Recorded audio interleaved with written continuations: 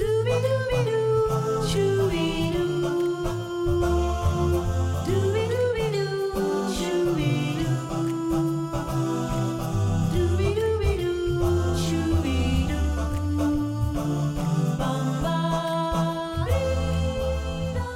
welcome to Ethical Quandaries. I'm Jessica Veldstra. And I'm Denise Thompson.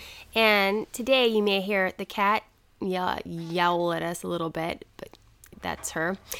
We're just going to let her go, I think, and pretend like she's Elvis from My Favorite Murder, Who Wants a Cookie. But today we're going to be talking about Christmas controversies, because 'tis the season for all sorts of arguments. Well, 'tis the season for controversy. If anything, this season should bring out controversy. Exactly. And disagreement and anger and fight. Forget peace on earth, goodwill toward men. Instead, we're going to bicker over things like Starbucks cups. Well, that's what's important in life. It is. High priority. I know my entire life is rocked when the Starbucks cup is not right during the holiday season. And the Christmas season. Oh, how dare you. So, today we're going to talk about 4 controversies. Hot Jessica's topics. picked them out. She has her notepad. I do. I have like a vague idea of what kind of controversies we're talking about just because I live in the world. So let's start out with the Rudolph controversy. So Rudolph the Red-Nosed Reindeer, the claymation, Yes. 1960, 63, I think it was, something like that, in the 60s. that they made a movie. So the controversy is that Rudolph is problematic because there's homophobia, child abuse, Check. Racism, and There's some talk that's very similar to that. Yes, check. let's see, sexism. Check. Yeah. It's checking off all the boxes. In the movie, and so somebody put out a little movie, like, clipping all these parts together about how Rudolph is problematic, and then everybody's getting up in arms because how dare we talk about, this, and, like, they're saying that liberals are too sensitive about this, and we're just a bunch of snowflakes, and we're ruining Christmas. So I think that the Huffington Post was the one who did the first article. they did the article based on somebody's clipping together and they weren't sure, they said they weren't sure if it was satire or if it was real, the first movie that was clipped together. So for people who haven't seen Rudolph since they were a kid or they haven't seen it at all, like, what's it basically about? Like, how's it start out and how do they hit on these points? And... So Rudolph the Red-Nosed Reindeer was not a part of my regular growing up Christmas, well, then I'll so do it. You should probably do it. He was totally part of mine. We were too busy watching Fiddler on the Roof and Sound of Music. So you watched Fiddler on the Roof for Thanksgiving and Christmas? Like, that close in time together? I mean, it was either or, and then, Sound of Music. That's a lot of Fiddler. Probably both. Like, when you only have one VHS, I mean. So my dad made me a VHS tape with all the Christmas classics on it that he taped off of TV. Of course, because it was the 90s. Yes. Or early 80s. I think he probably made it in like 89 or something for me. So Rudolph is born to his father, who is Donner, and his mother, who is called Mrs. Donner. Of course she is, because she can't have her own identity. Mrs. Donner. Okay. So either his dad has no first name, or his mom just took his mom just has absolutely no name. Okay.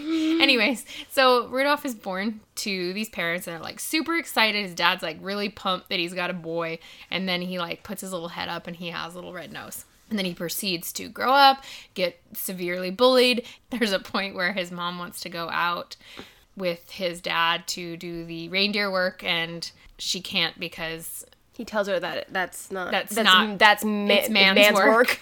It's great. And it shows her in the cave with a tear coming out of her little eye. It's like, I shouldn't laugh. It's so 60s. It's so 60s. Like, but the thing is that here's the question: was it that it was poking fun of all of that stuff? Like, was it poking fun of, like, the, like, even in the 60s? Because those people who were saying the negative things were not the good people. They were not the good characters. So, no. The father was kind of verbally abusive. The kids at school that were bullying Rudolph and the teacher was not, they were not good kids. It was not a good teacher. I think the teacher was also the girlfriend's dad. I'm not sure. I can't remember. Yeah. Okay. There's a little girl who liked Rudolph. Oh, okay. The dad came up and said, I'm not going to let you, I'm not going to have a red nose or something. Somehow I flipped that in my head and I thought it was the dad's girlfriend. And I was like, wait, what? Rudolph's dad's had a girlfriend and a wife? This movie is not problematic. There's no problems in this movie. No, Rudolph has a little girl that likes him, and her father is very against it because he's got a red nose. So there's some racist undertones. Yeah. Then he meets a friend, and his friend is also an outcast, but he's an outcast elf. Who wants to be a dentist, right? Wants to be a dentist, and he's very effeminate. And so they poke a little fun at that. But the thing is the good characters are the ones who are getting bullied. Who are getting poked fun at, who are different, and who end up saving the day in the end. And the fact that they made the main character kind of effeminate, and they made Rudolph different. Were they just showing kind of how the world was at the time, like how they treated different people, and then how the different people like overcame that? Right. Or as the conclusion of the video said, deviation from the norm will be punished unless it's exploitable. Oh, I mean, it makes sense. Yeah. Basically, they needed them. So it was like, oh, okay, well, now you can hang out with us. And because we can exploit your talents, but before then, we're just going to mock you. So there's that. So Hermie is only needed when the elves' teeth are rotting out of their heads. Exactly. And then all of a sudden, they need a dentist. So the question is that people are saying, like, even Trump got into it and tweeted about it. Of course. Like how liberals are ruining Christmas and liberalism is a disease and how people are too sensitive. But I'd like to just turn this on its head a little bit. First of all, I'd like to say, pointing out that something's problematic doesn't prevent you from enjoying it or doesn't prevent you from, like, acknowledging work, like the history that it came from. Reading a book that was written in like 1700s, you know the history like that was there. You know that women weren't considered equal.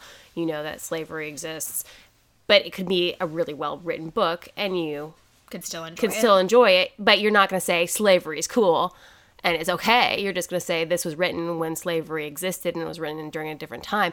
It's a well written book, but I'm not going to say slavery is okay. Like, and just like in Rudolph, you can say bowling's okay and making fun of gay people's okay. You can say those things existed in the 60s. Glad we're not living in that. Glad we've come so far. I still enjoy this movie. Yeah. And it's perfectly okay to not let your kids watch that. Well, and I also want to know, who's the sensitive person that if you're letting someone else ruin something for you? Well, here's the thing. Who's the strong person in that situation? Because I don't think that anyone can ruin Christmas for you unless you allow them to ruin it for you. Yeah. So like you have control over that. And the thing is with this is that they were really saying that liberals were too sensitive. But let's bring up Starbucks cups. Oh my goodness. Sensitivity at its max. Like, and in that case, I would say liberals were saying that conservatives were too sensitive. Bunch of snowflakes, because people flipped out about the design of the Starbucks cup starting in 2000, I believe, 15, when the red and green Starbucks cup, it was a solid red with a green logo, Starbucks holiday cup came out, and it didn't say Merry Christmas, so therefore it was evil. It was huge. It was ridiculous. And it went on far too long. Yeah, it was just, I mean, like, come on. Nobody, like, sits there and throws a fit about, like, red wrapping paper. Or, it just was dumb. Anyway. And then there was... You're definitely judging that one. Sorry. And then there was the Starbucks cup in 2016, which had 100 people drawn with one continuous stroke. And it was a symbol of unity. I thought it was really cool. It was really cool. It was a cool art piece. But it was apparently an attack on Christian values because Christians don't value unity. I don't know. Because I'm pretty sure, like, there's, like, hymns about unity. But why did they think it was an attack? I don't know. Anyway, they said a very verbal group of conservatives claiming the cups are an attack on Christian values. Political so this brings brainwashing. it all to probably a saying Merry Christmas. Okay. And Jesus then, is the reason for the season. And then there was the 2017 holiday cup. And that one was red and green with gifts and snow and Christmas trees, even Christmas trees on them. But there was a pair of hands holding each other, and it was ambiguous what was the sex of those hands because they're little cartoon hands. So the hands were apparently gay, and it was Starbucks pushing the gay, I'm going to put this in air quotes, agenda. Because they're little cartoon hands, and it wasn't obvious what the gender of the hands are. And I feel like if you look at hands and just life, it's not always so obvious what the gender of hands are. Anyway. But hand holding doesn't have to be anything other than, like, you could hold hands with your parents. Exactly. You could hold hands with your sister. And this was not like intertwined fingers either. They were just like gently like holding hands. Huh. Yeah. So then the... So I haven't heard anything about Starbucks cups this year. 2018. Is it because I'm living in a hole. They just did a holly-esque with mint green and red and a stargile. And so far, it's gone without controversy. Because apparently holly is okay. Well, I think people are getting... So just everyone has to have some sort of outrage. Mm-hmm. So outrage is the thing. So I think if conservatives can be outraged about the color of a cup or what's on a cup, then liberals can be outraged at conservatives for being outraged. Mm-hmm. And then if liberals are outraged about Rudolph the Red-Nosed Reindeer, then conservatives can be outraged about liberals being outraged. Mm-hmm.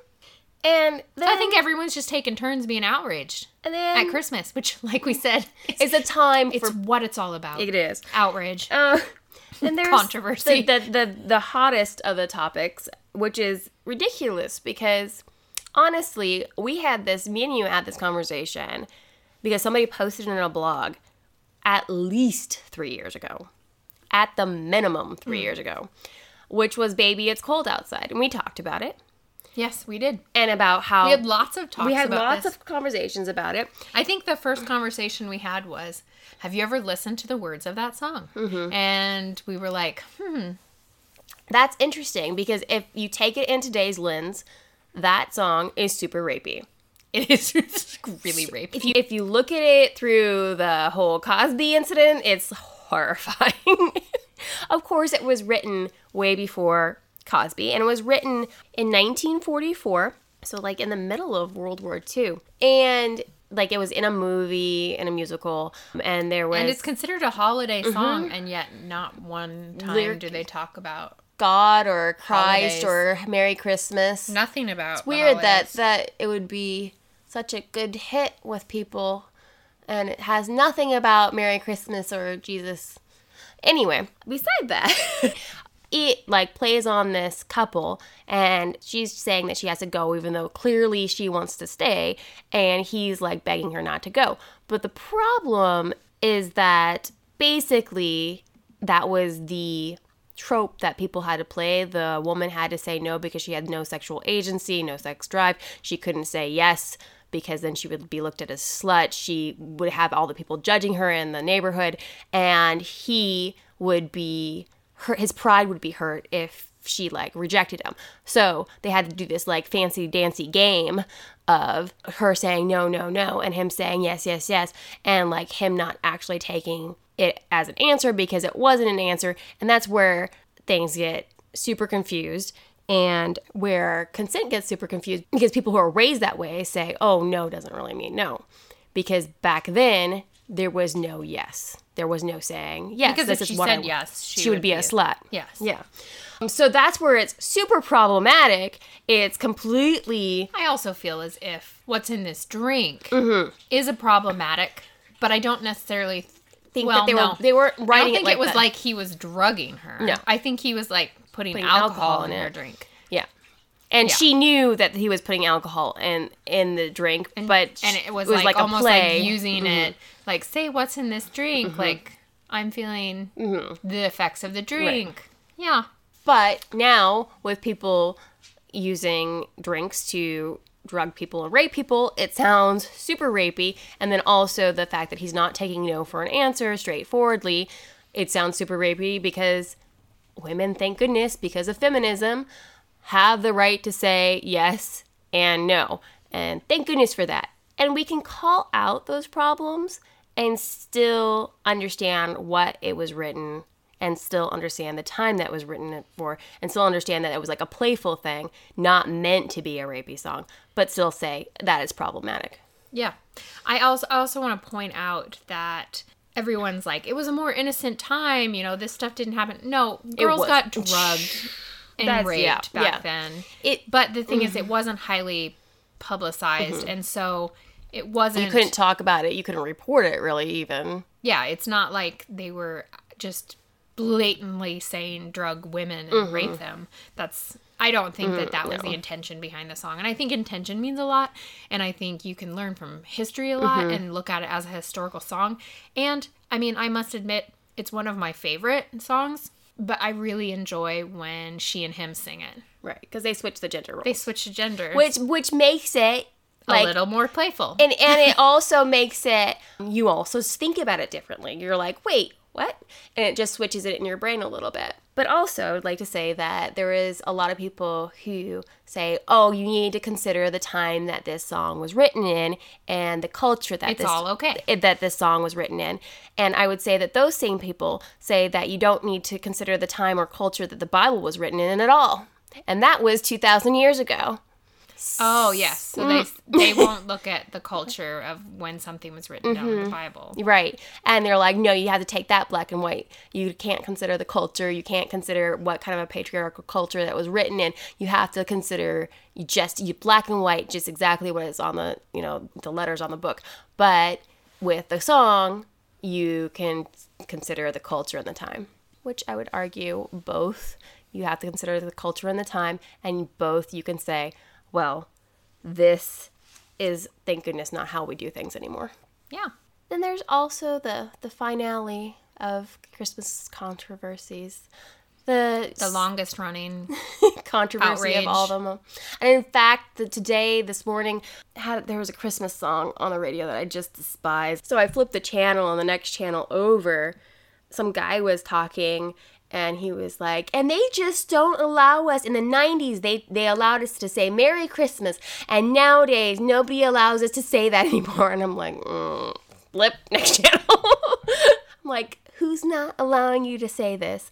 Also, I remember this being a controversy in the freaking 90s, too. It's not changed. Well, it was a big controversy because there was something Xmas in the 90s. They were freaking out because people are saying Happy Xmas or writing Xmas. Which that ended up being like a Christian symbol. Because X was a symbol for Christ anyway. The thing is, I want examples of when someone says you cannot say that. They can't say it. Yeah, people can say it all they want, and in fact, I've been wished Merry Christmas several times this year at the grocery store, and I think that people can wish people Merry Christmas, and it's not going to be a problem. I would also say that there's a lot of people in the local community and in the world who are not Christian, and so that they celebrate other holidays. There's a lot of different holidays in November and December and January. Just even if you are an American, there's Thanksgiving, Christmas, and New Year's. Those are all big holidays, and you can just say Happy Holidays, and it will cover all of them. Yeah, but that's not what it's about, Jessica. Yeah, apparently not. It's not the reason for the season. And then the thing is, like, I've got a Jewish friend, and she says, I hope you have a happy holiday. And I tell her that I hope she has a happy holiday, too. Because, her holiday is Hanukkah, and my holiday is Christmas. And we have different holidays, and I sincerely wish that, she has a good one. And she sincerely wishes I have a good one. And it's okay. Well, I think that what people are getting mad about is that sometimes they don't get answered back. Oh, somebody doesn't say Merry Christmas back? Well, maybe that person's not a Christian. That's the problem. Because diversity is, not acceptable. But, yeah, so it's just, And the other thing is that calling it persecution is ridiculous, because somebody wishing you happy holidays is not persecution. That is somebody actually wishing you joy and like goodness, not persecuting you, which is like hurting you. I think the persecution gets a little out of hand. Just because you're not experiencing as much privilege as you used to does not mean you're being persecuted. Yeah. Someone gaining privilege, Somebody basically becoming more equal to you, doesn't mean you're losing what you had. it's not pie. No. It's equal. Yeah. You're not losing anything by somebody else gaining something. So people need to be mindful of other people's holidays, that not everybody celebrates the way that you do, and that's okay. Not everybody has to celebrate the way that you do. And bullying is wrong. And you can watch something where someone's getting bullied, and because you're watching it doesn't mean that you're accepting of bullying. Mm-hmm. And also means that you can look at it and say it's wrong. Yeah. And you can enjoy a song and say, I'm sure glad that we don't live in that society anymore, and thank second wave feminism that we don't. So, have we judged the heck out of that? I think so. Okay. So, for our ethical businesses this week, You added a lot of S's on that. we have a shout out to Beeman's from one of our listeners. Beeman's is a local gift, and they have a bike shop and just a kind of a variety store. They have art supplies, they have kitchenware, they've got cards and gifts. Shout out to them. Then also we had another listener say don't forget the sole proprietors, and to purchase gift certificates from them for services, and rather than going to big chain places. So for like massages, hair, Estheticians? there you go. I can never say that word. That's okay. Try to go to a small business that's owned by a single person. So we'd like to shout out Joshua Veldstra Photography. He was voted best in Alaska for the second year. And we're going to shout out Angie Leith, massage therapist. She's out of the Seattle area, and she's an amazing massage therapist. Yeah, and we featured her on our episode, our most popular episode, Angie the Atheist. Don't call her that. So thank you for joining us here at Ethical Quandaries, a podcast where you have a lot of questions. But no answers. And we're judging you anyway. Technical support and photography by Tip Kingsley. Consultation by Mid-Toker. Production music by EpidemicSound.com. Editing by me, Jessica Veldstra. If you have an ethical quandary or a comment, you can email us at ethicalquandaries@outlook.com. And check us out on Facebook, Instagram, and Twitter. Remember, if you enjoy the show, please rate, review, and subscribe. And support our work at patreon.com.